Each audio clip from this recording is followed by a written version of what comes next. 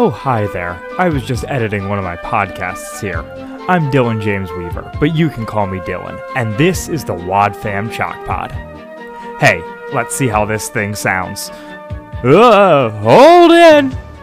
Okay, so it needs a little more work, but that's the exciting part, because you never know what you'll discover along the way. Oh, don't take my word for it, though. You can find out for yourself when you listen to today's Wad Fam Chalk Pod.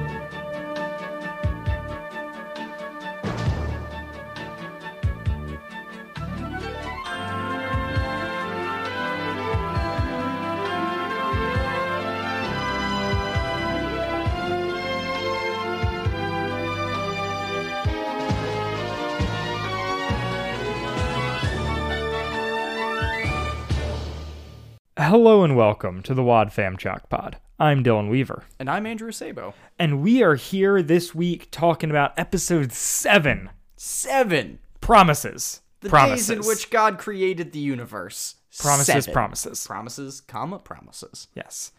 7 24-hour periods. And actually, he did it in 6, Andrew.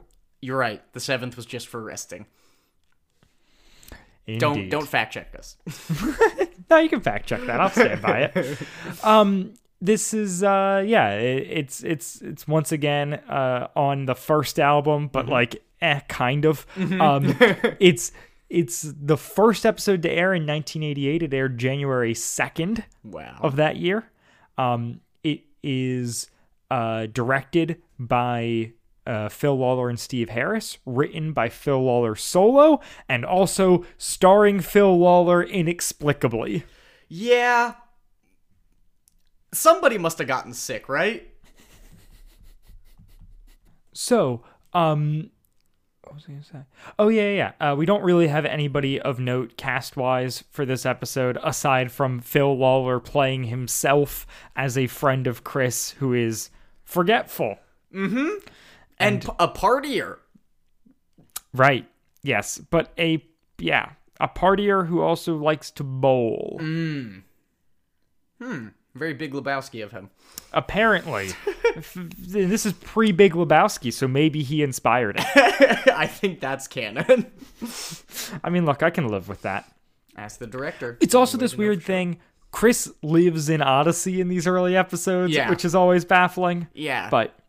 But yeah, this episode, I think we will have stuff to talk about. I think is pretty good. It also is the least episode we've maybe ever covered. That's not true. We've covered less episodes, but this episode is so bare bones. Yeah. It is like 15 minutes tops. Yeah, with like sketches and everything. It is, right. It's 19 minutes, but it takes like a good 4 minutes till it starts. And then it has credits at the end and an interlude in the middle. Yep. And we'll get into more of like kind of the absurdity of it as we go. But before we can do that, I do need to roll the promo. On the next adventure in Odyssey, we're going to take a look at Odyssey through the eyes of Connie Kendall and hear what happens when she makes a promise Whit doesn't think she can keep. I know it wouldn't be easy, but we just have to make a promise to ourselves that we're going to change and then stick to that promise. A promise, huh? Well, I'll believe it when I see it. Next time on Adventures in Odyssey.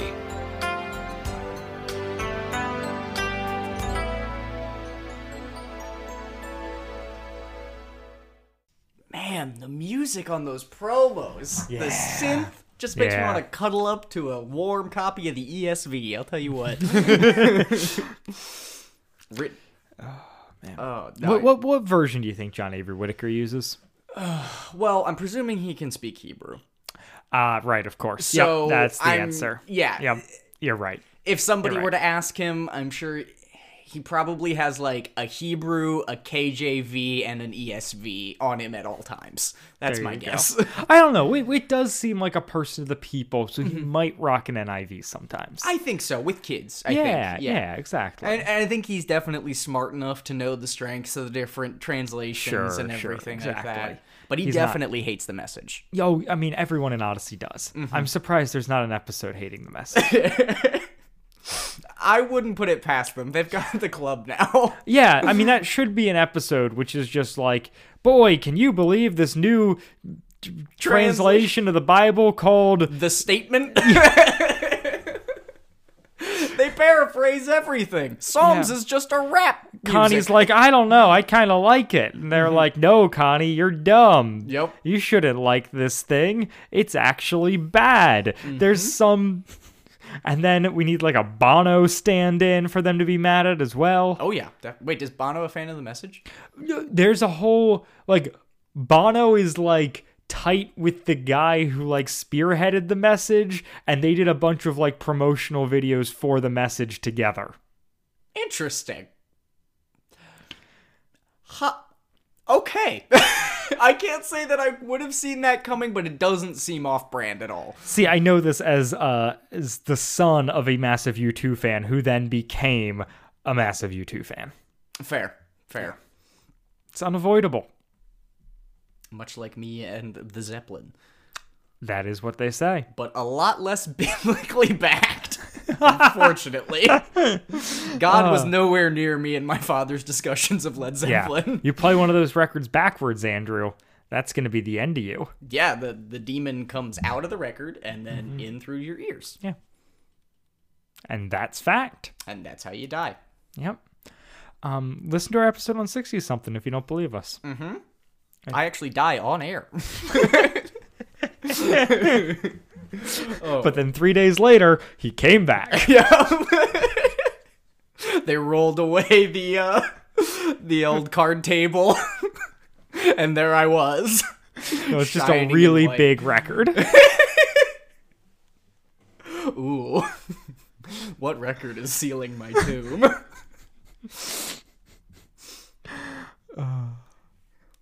Hitler's Inferno, probably. I don't know, maybe something by the Mountain Goats. Yeah, that's fair. All right. So, yeah, after a million years of Chris and Phil goofing, Yeah. Well, okay, so Chris is waiting for Phil because they're supposed to go bowling. Whatever. Great. He's not there. He doesn't show. Chris goes to the payphone or whatever to make a call. We get the Wit intro, and then we come back, and very hazy Phil is... Hazy Phil. Yeah, Hazy Phil. That's what we call him around these parts.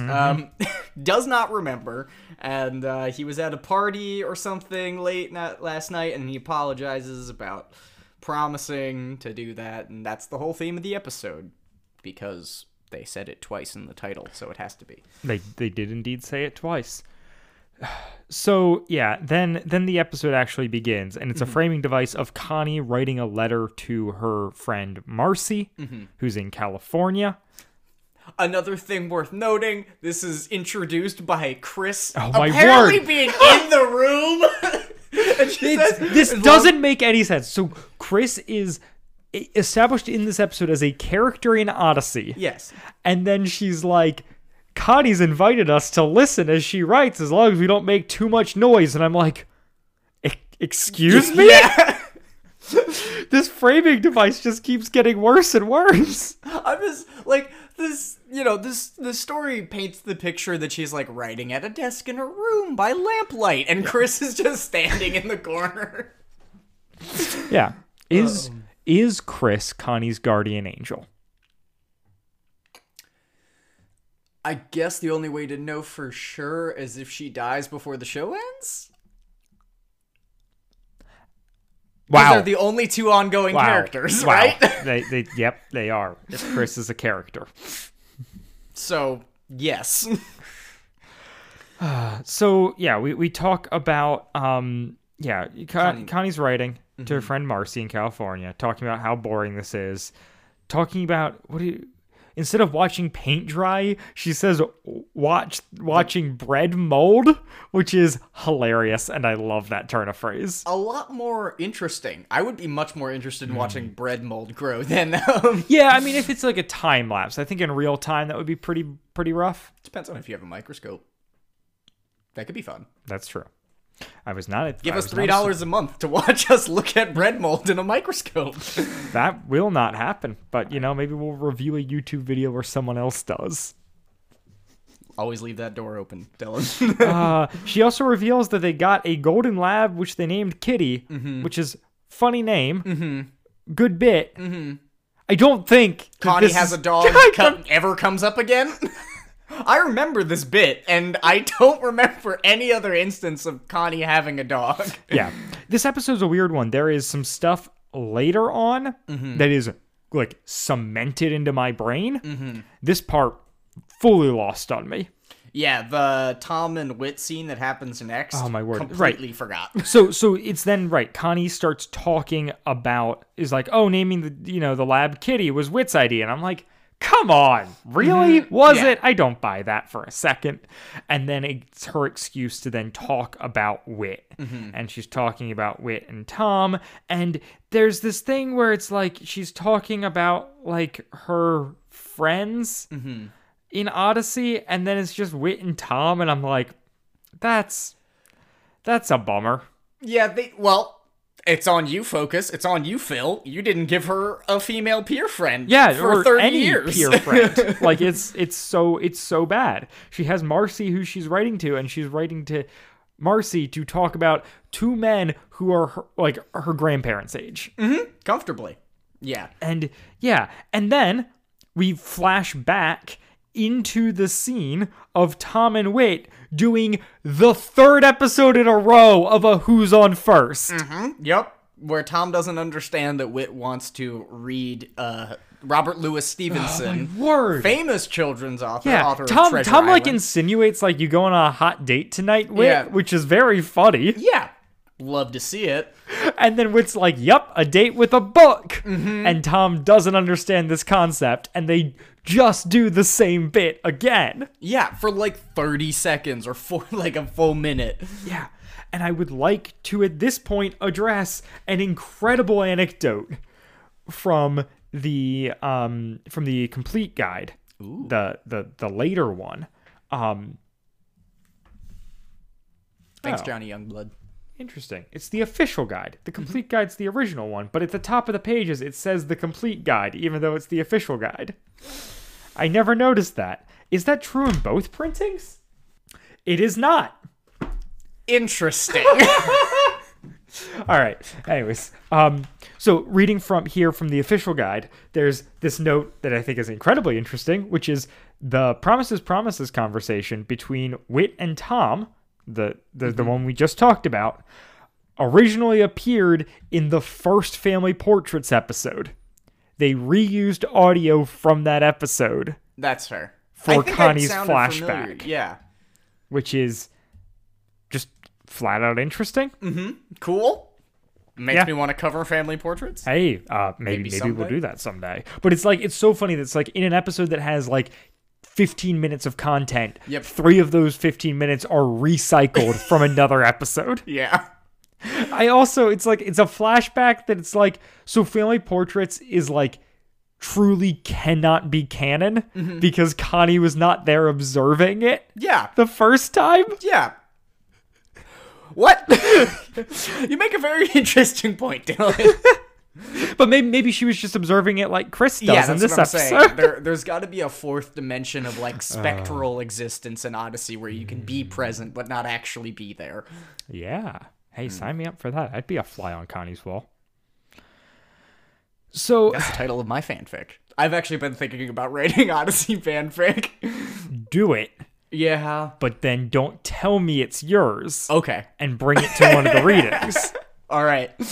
Maybe over the summer. Yeah, I'll, mix it in with some of the other ones. If you don't know what we're talking about, subscribe to our bonus show in which you can hear Andrew and I read Adventures in Odyssey fanfic every once in a while, and it is a great time in my opinion. It's a blast. It's a blast to make. I mean, I like making this show, but the bonus content stuff is just pure joy for me. Look, guys, it's only $3 a month. Yeah, right? The link is in the description of this show, or you can just go on Spotify or go to our Anchor page, wherever you want to do. You get 2 episodes extra of us talking each month, and I think it's fun. Plus, we're nearly offsetting the cost of the club. I know, isn't it great?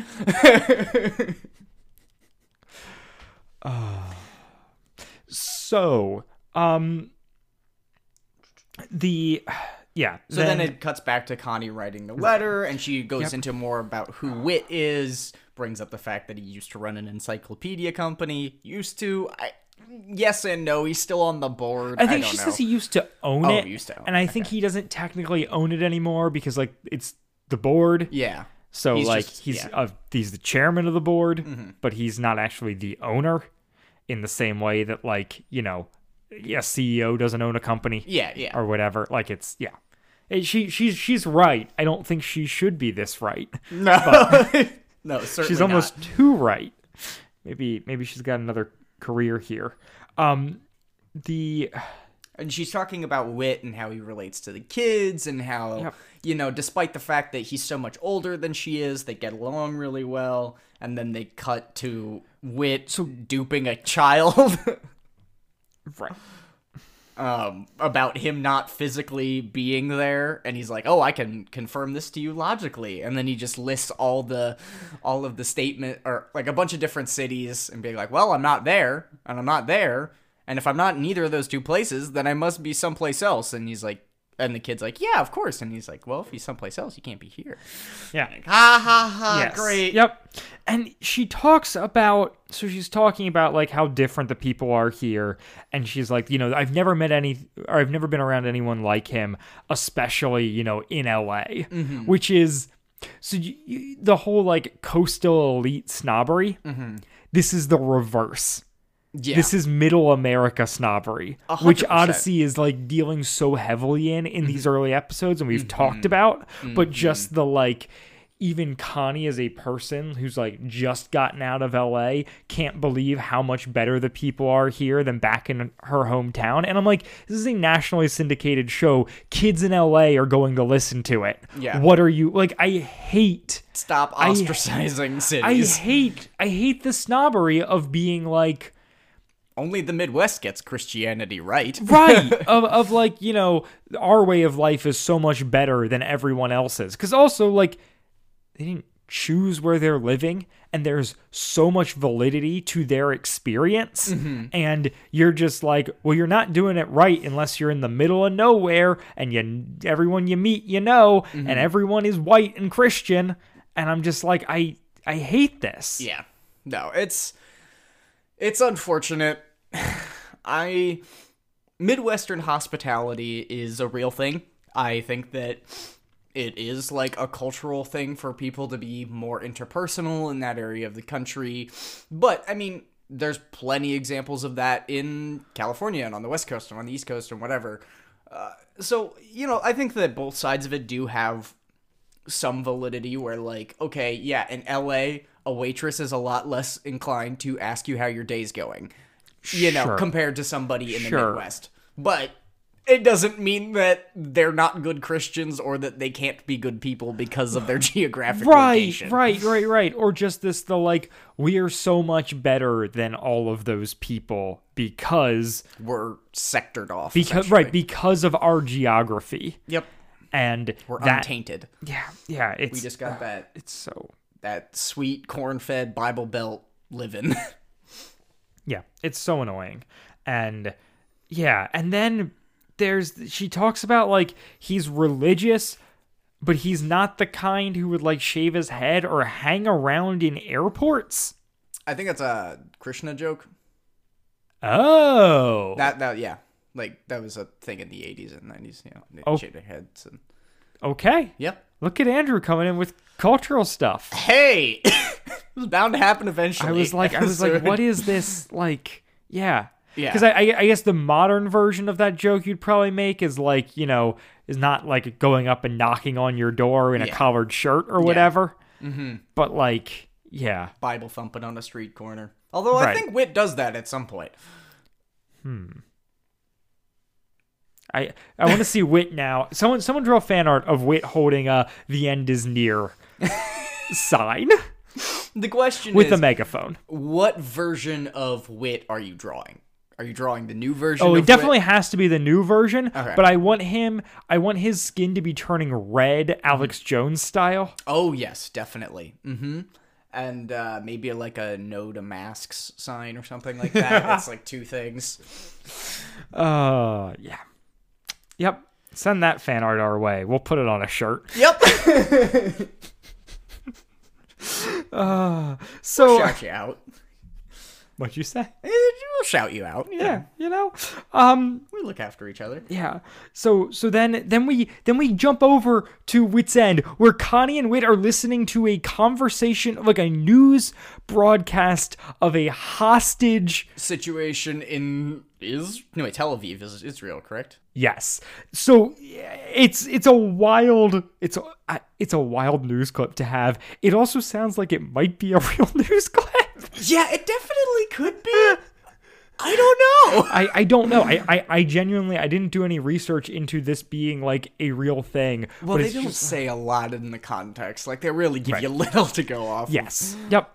But yeah. And then then Connie's like, if we could just get everyone into one big room and just like work all this out. And I'm like, Connie, I do appreciate your naivety. hopefulness and your naivety for sure. And I'm like, I wish Wit wouldn't bash it out of her. Yeah, exactly. But also, if there's anything the internet has showed us, it's that there are huge benefits to everyone being in the same room and cataclysmic downsides.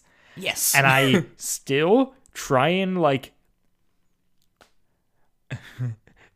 people who follow me might be aware of this, but listed as one of my superlatives in my bios on social media is fan of the internet. Mm-hmm. And that is there as a guiding light for me to remind myself that at the end of the day, I do think these things are net positive. And I do think that like we are better because of this. Oh, yeah. No. 100%. However, so much of the internet sucks, and so much of us being in the same room is a mistake. Mm-hmm. Yes. I think it also is great in like providing voices to people who didn't have them already, because when everyone's in the same room, populations that were one person in a town are now significant populations. Like I love so much of what community on the internet brings. Yes. This show that we are doing right now couldn't exist without it. Like it's amazing that there are places for people who have similar thoughts and experiences to gather and like have across community. the world. Right. Yeah. Regardless of geography. That being said, there are bad groups that gather in that way. Exactly. And that sucks. And that is just like what it means to live in the modern age. But like, I think that this is interesting as a pre-internet, where this is like episode, where this is so hypothetical. Oh, yeah. Of just like, wouldn't it be great if we could get everyone in the same room? And I feel like only like within maybe the last 5 years are we really starting to reckon with as a society what it means to all be in the same room. Yeah, exactly. And yeah, it's frustrating how Wit responds to Connie and just the way that Connie's laughs. Yeah, he laughs, and like I don't like, I mean,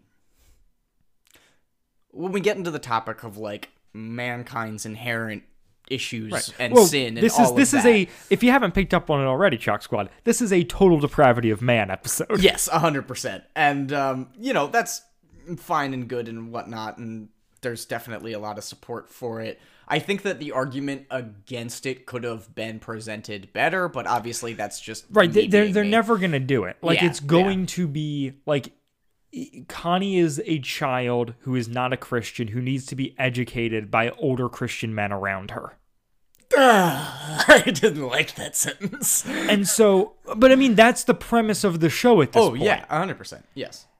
And to some extent, even now. But, like, that is so core to the show that it's like, of course it's a straw man. Yeah, exactly. Like, of course the argument is you haven't actually played any of these thoughts out.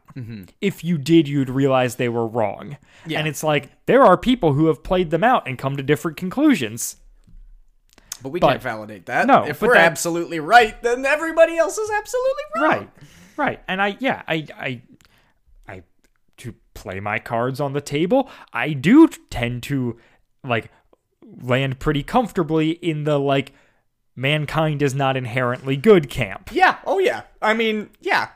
I am, that is, yeah, a thing I am fairly secure in. But I also will say that that argument has led to a ton of bad stuff that I hate. So it's one of those topics that's very complicated and will try and be nuanced, but like this is like one of the core struggles in the world, like in in like any sort of philosophy. Yes, exactly. Is like this: are people inclined to good? Are people inclined to evil? I would say probably predominantly people are inclined to selfishness. Yes. Yeah.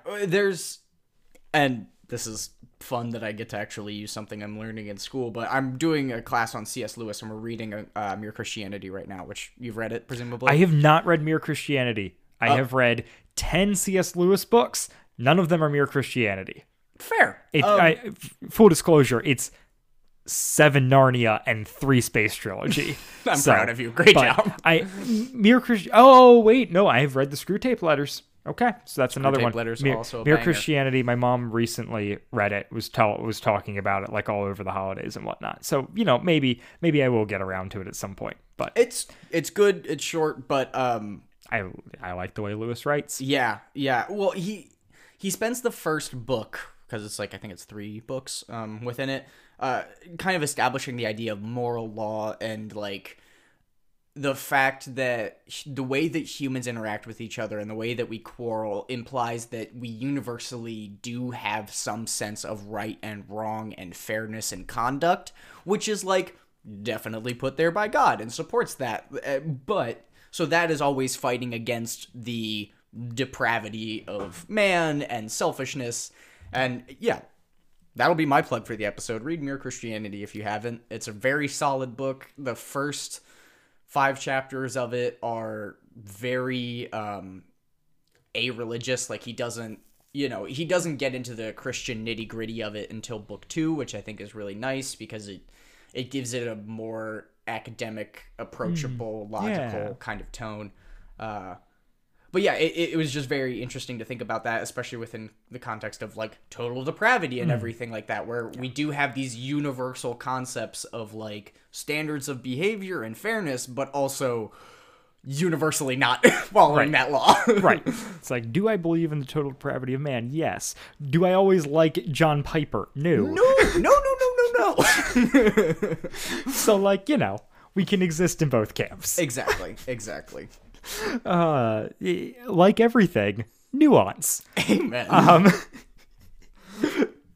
Then right. of So nuance. this thing continues where it's like Connie's like, if I just promise that like I will never do a thing again, then like I can then if you just work hard enough, you can make it happen. Yeah, so this episode is also is weirdly about like works and also keeping promises. Yes. But the undertone is Total depravity. you know what, they're doing a lot here, and they're doing it all kind of okay. Might be generous. It's so tough because it's like even when like Odyssey is playing in realms where I'm like theoretically more comfortable at this era, they're making choices where I'm just mad at them. Yep. No, and it's yeah. We can talk about it at the end, but I think a lot more about what I like about this episode is the ways that it sets up for what they do in the future, like the narrative structure and all of that, the way that the characters interact, and hearing from Connie's first-person perspective of the relationships in Odyssey, I think is very cool and like distinct to the the radio drama medium. Sure, yeah. And so we get her, so she kind of vows to a month of patience. Yep.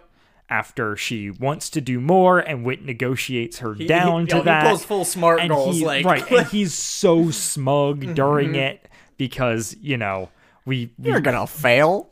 You 14-year-old girl, you're gonna fail. You're only 14. What, you think you can be a good person? You're gonna fail. To lift the show, we are always stealing from on a recent episode of Good Christian Fun.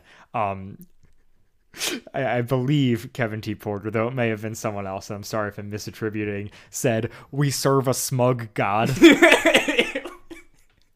We serve a smug wit, certainly.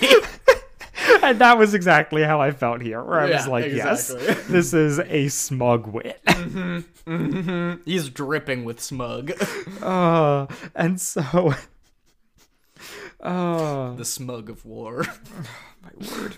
And yeah, so she talks about then, like, how good the first few days of it were and how, like, nice that felt and whatever, and, like, I liked and that. Then, and then Wit's, like, just passive-aggressively being like, it'll fail eventually. Right. Like, the whole time. Yeah.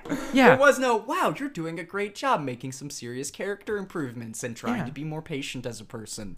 And then we have Phil and Lisa. This is a different Phil from the intro Phil. This is Phil who we told the story of Madge and Guy to. Oh, this same Phil and Lisa. Lisa sounding very much like a boy in this scene, which cool.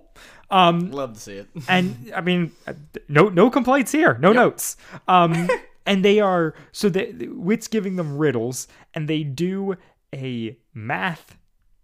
It's the riddle of St. Ives. So it's like all these people are going to St. Ives, blah blah blah blah blah. They do they're not all going to St. Ives. Only you are. Yes, you're going to St. Ives, right? and these kids are like incredibly good at math, and I'm presuming they're writing it down and doing it on paper. Yeah, but still, like this portion of the scene is too long. Yes, they go through the entire math equation, say it to Wit, and he goes, no, actually, that's not right, but your math is 100% correct. And I'm just like, what are we doing here, Wit?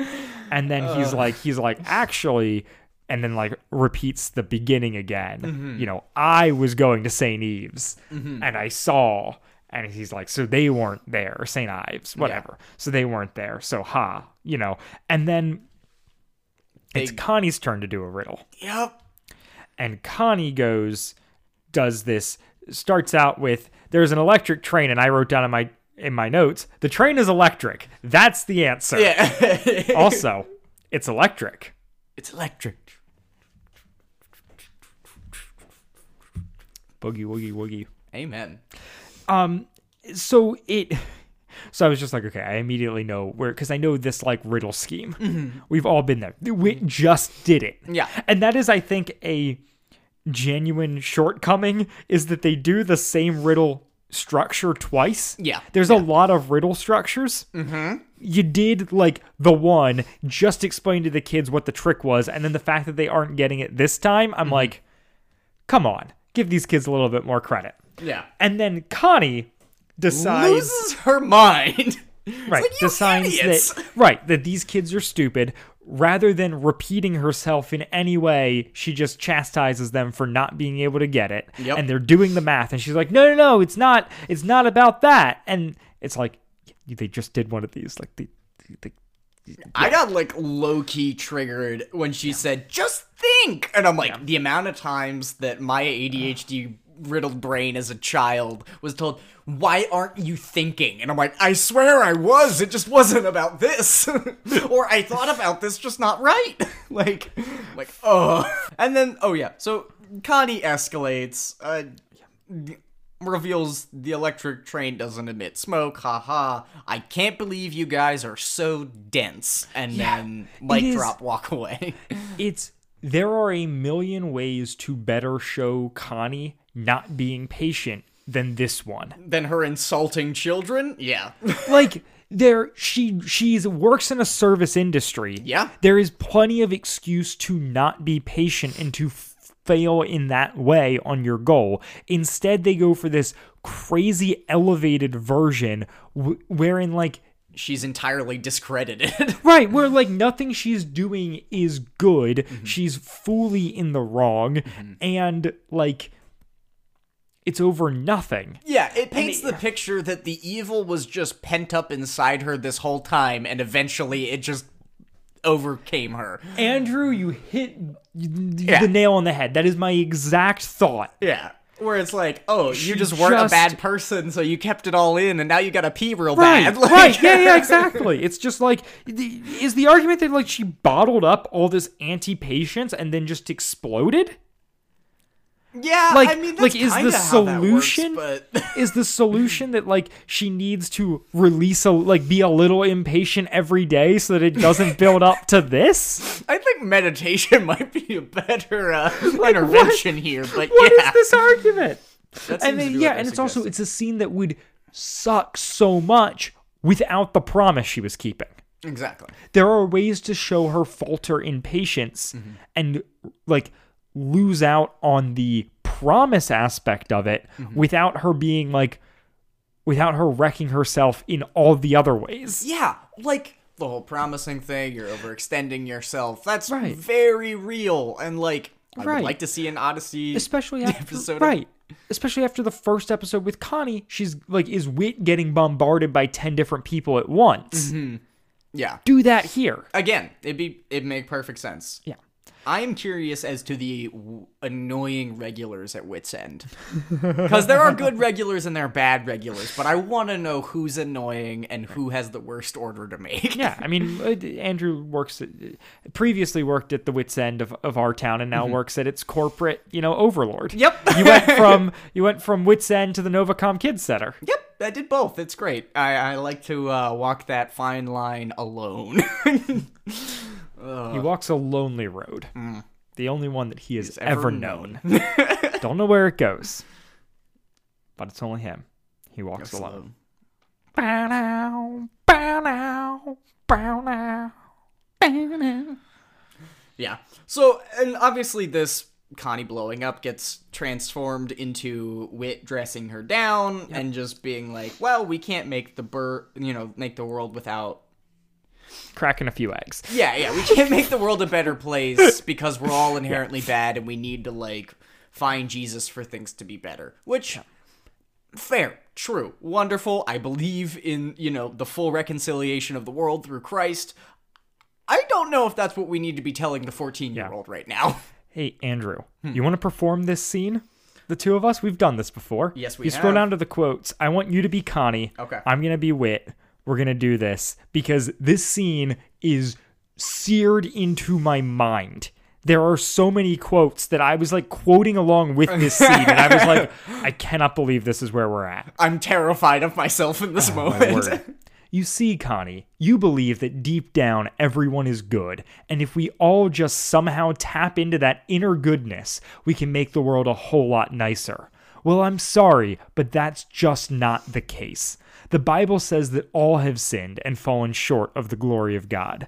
That's why I just shake my head and laugh when I hear someone make a promise to be a better person. That's like treating the symptoms and ignoring the disease. What about promising to God to be a better person? What?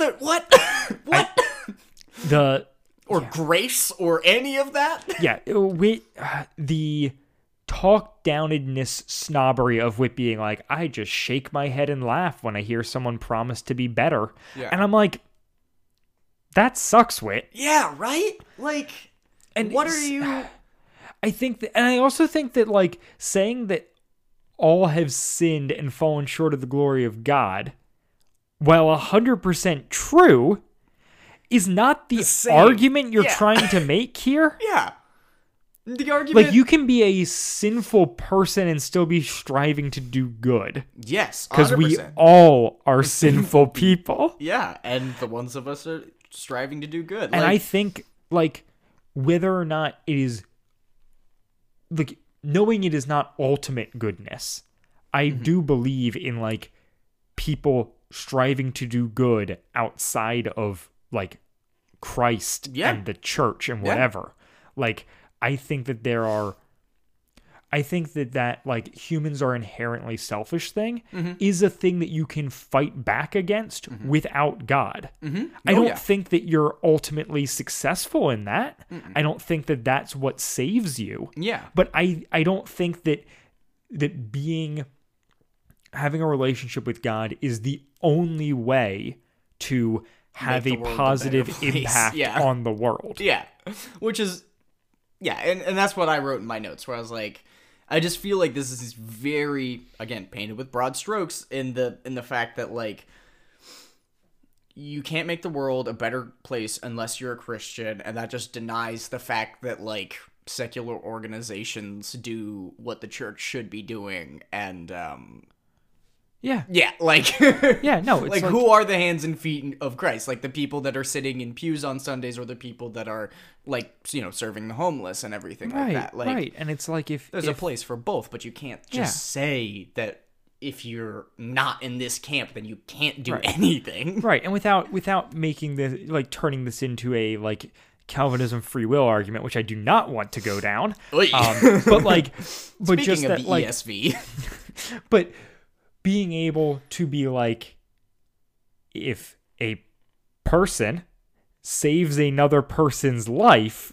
like, that counts. yeah, Like, that is not like the, and I think that, like, there are people who, like, the Bible holds out of, like, even the pagans will, like, give up their own life for a friend, Yeah. like, potentially.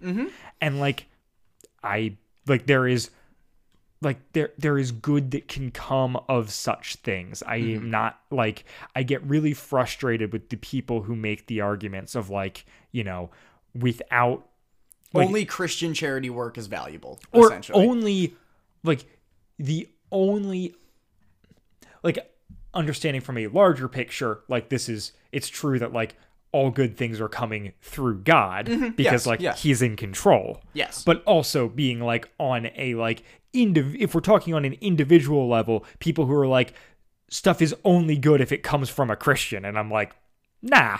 Yeah, I've heard a lot of bad things come from Christians too. I'm so sorry. Amen. Unfortunate. Yeah, But amen. well, I mean, it's almost like that's the point that they made earlier in the fact that, like, everybody does have a hard time, you know, being perfect, which is very true and real. Yeah. Yeah, and it feeds into the narrative of, like, once you're a Christian, you are obligated to be the best version of yourself that you can possibly be because you have God on your side. Yeah. And, like, that's very real. That's important. I believe that, like, yes, God is what helps you, like, and what drives all of that personal growth. Right. But Yeah. it's lacking our favorite nuance. And yeah, I want to continue on in this scene here between us, because, like, there's more stuff I want to get to that I think is better here. Yes. That we're coming up on, but it'll be, yeah. So, Connie, take it away. oh, I'm so sorry. It's like But you treating can't the just- symptoms and ignoring the disease. But you can't just sit back and do nothing. I mean, doesn't the Bible say that the Lord helps those who help themselves? No, it doesn't. Besides, I'm not talking about doing nothing. I'm just saying that the cause of the problem runs a lot deeper than a simple promise can reach, no matter how good your intentions are. I think this sets up this weird false dichotomy where it's like, either you are a Christian and able to do good, or you are a pagan and making a promise you can't keep. Yep. And I'm like, What? excuse me, what? Like, I How did these understand in become this mistakes? instance, Connie made a promise, and that, like, that she wasn't able to keep, but I don't think that that's why people can't do good. Like, this weird false equivalency thing just really, really baffled me. Yeah, it's... Like, I don't know why we mix the messages of total depravity of man and keeping promises into an episode. I mean, only Odyssey, only Focus could do such things. Yeah. Yeah, and I don't even hate Witt's argument that, like, if you want to change on the outside, you need to examine So the inside. this is what I want to get to. Yeah, so I was right when I said that it was hopeless. No, there's hope. Lots of it. You're just putting it in the wrong place. You've got to look deep down on the inside, way down into your soul. That's where the changing has to start. That's why the Bible says, don't be conformed to the world, but be transformed by the renewing of your mind. that means is we have to let God renew our mind. He's got to change us on the inside before results start showing on the outside. That's an excellent point. Right. It's like, I hate you, John Avery Whitaker, for bringing it home. Yeah. Like what? Like, this is a great argument for, like, just like Connie being like, so it's hopeless, and him being like, no, there is hope. Mm-hmm. But you can't just like pull yourself up by your bootstraps in order to get there. Like, it's honestly, I think that argument is as applicable, if not more applicable, to Christians than to the secular world. That was what I was alluding to earlier, where I said that, like, you feel like you have to be perfect because you've been changed or whatever. Right. Like, you are saved. Right, or just being like, doing these works is what's going to... Right, I can just push myself to be better because of what I believe. Mm-hmm. And it's like, it has to be like this, like, it has to be a change from the inside out. And I love that Whit's saying that here. Yeah. But it could be directed towards, like, I think only directing it towards Connie somewhat misses the point. Yes. Which is like, we all need to be aware of this, of like, we can't do anything without like God changing us on the inside. Yeah, like, we're always going to be acting on our own motives and in the end, like, and ultimately fail. Yeah. Even if we do good in the meantime. And I think the problem so much with the church is we can tend to then, because of that statement, undervalue doing good in the meantime. Exactly. Yes, definitely. Where, I really, I agree with what you're saying. Like, I'm mad that Whit he lands on a good note. The way that he gets to it is frustrating. I think there's an interesting point to be made about the fact that what Christianity does is not trying to shoehorn its way into your life, but rather to get you to choose it instead. So it's not a don't do this, it's a do this instead. And that's what I think is missing in the Whit's argument, where it's like, oh yeah, so you can't just white knuckle your way through personal change because you have to actually engage in the process. But like, when it talks about, looking down into your soul and everything like that, I think what it's neglecting is the fact that what God has to offer is objectively better. And it is the way that brings the most peace, joy, love, patience, kindness, all the other fruits of the Spirit. Yeah. Gentleness and self-control. I don't know if I got them all. Please fact check me. Tweet at Andrew which fruit of the Spirit he left out. Did he miss your favorite one? Let us know. We'll make a smoothie. It is very interesting. I particularly like the verse in the Bible. I think it's Jesus talking to Peter, I want to say, where he says, like, if you love me, keep my commandments. Where it's like, it's predicated on this relationship and you are choosing something else. Right. We are not calling the world to the standards of the church. Yes, exactly. And we're actively choosing something else. We're not forcing it into our own lives and just being like, okay, so we live in light of this knowledge, so we are equipped with the power to be able to change everything and just white knuckle our way through it, which is what I grew up believing. Right. And what is so easy to fall into now. Like, exactly. That's, even if it's like, even if I have that like intellectual understanding that's not what's going on, you feel that way. Right. It's so hard to avoid. Yes. Yeah, certainly. Yeah, no, it's an episode, I'll tell you what. For not being that long, it certainly left its mark on me. For sure. And yeah, it's funny, like, that part of, like, so the bit that Whit quotes there is Romans 12:2, half of the verse. Yeah. But like, that is a verse that I know very well and that has been very important to me over the years. And I'm like, how Would you much like to of that recite it is for us? how much of that is because of this though?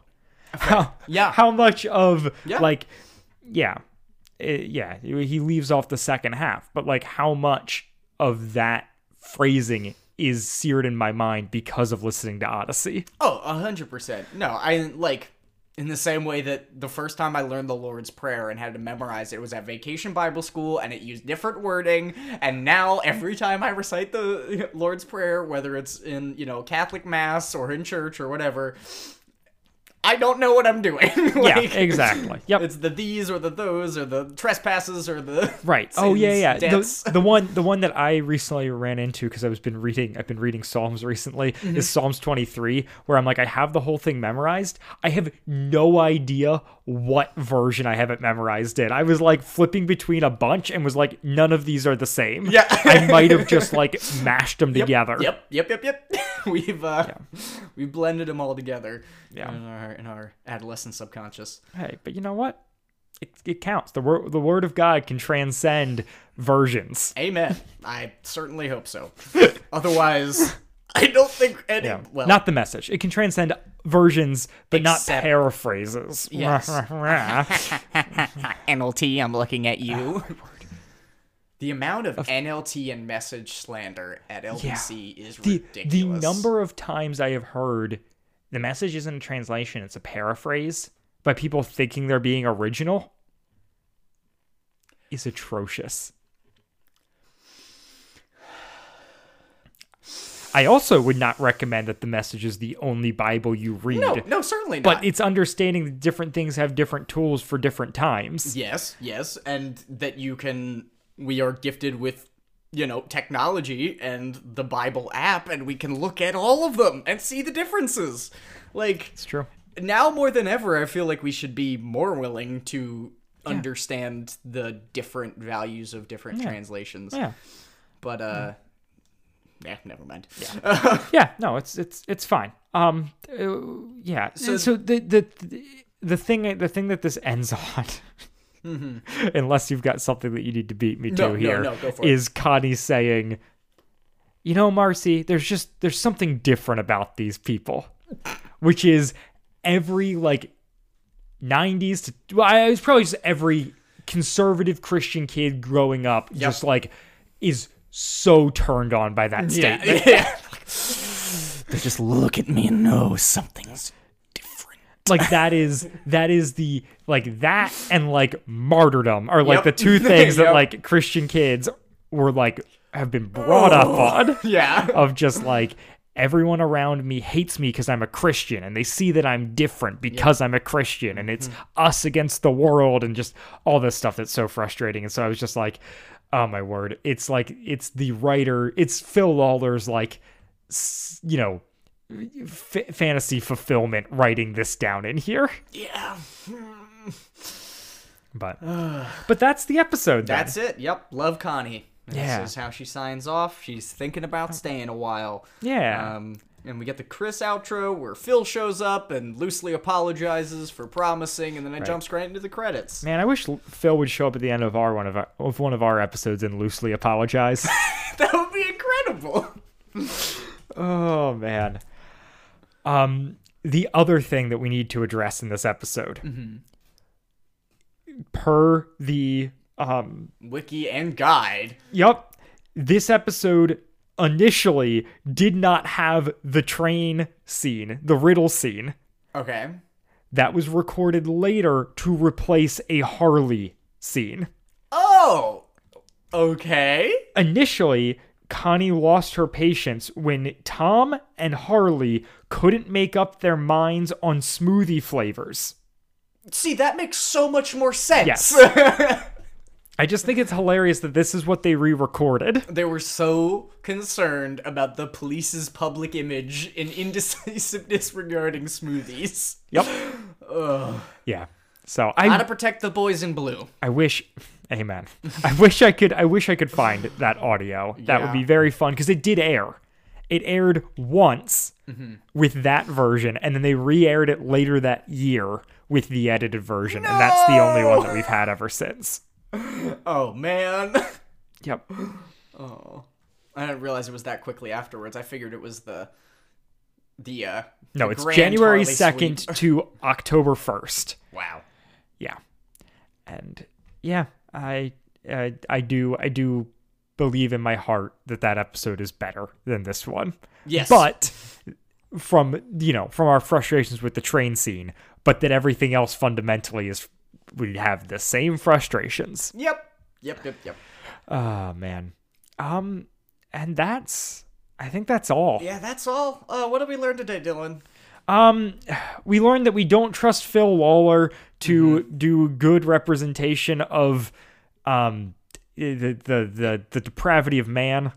That's just gonna be hard. Shocking. We note. learned that that just focus in this era can't get outside the us versus themness of Christians versus the world. Gotta love And that. coastals versus middle America, and all of the other weird stuff that they've got going on. Yeah. And we learned that if you try and practice a virtue and you fully abstain for it, eventually you'll just bottle up and explode. Yep. So you should only It's like practice pee. your virtues in moderation. Virtue is stored in the balls. Amen to that. Yeah. We learned that Whit likes riddles an awful lot. it's true. And that Connie... Oh, and that Tom is physically incapable of understanding everyday situations. Also true. And I've got a final note if you're cool with it. I'm not plugging anything. I feel like we plugged throughout the episode. You've got your Mere Christianity plug. I don't know which of my plugs I'm leaving in. I think I cut most of them at this point, but maybe there's a plug earlier. If there is, you'll see it in the link in the description. But importantly, we've got a new review. Hot dog! This Whole is stars? 5-star review Woohoo! from user Funny Peeps. Love it. The nostalgia trip I didn't know I needed. I discovered this pod a few days ago and I'm hooked. If you grew up listening to AIO, you know it can sometimes be hard to find others who did and share those experiences with. This podcast is that friend. It's been lovely to revisit Wits End all these years later, and I really appreciate the host's thoughtful critique and recap of the show. I'm binging the Blackguard series currently and would highly recommend this show to anyone who spent their childhood immersed in Odyssey. Oh, that was a really good one.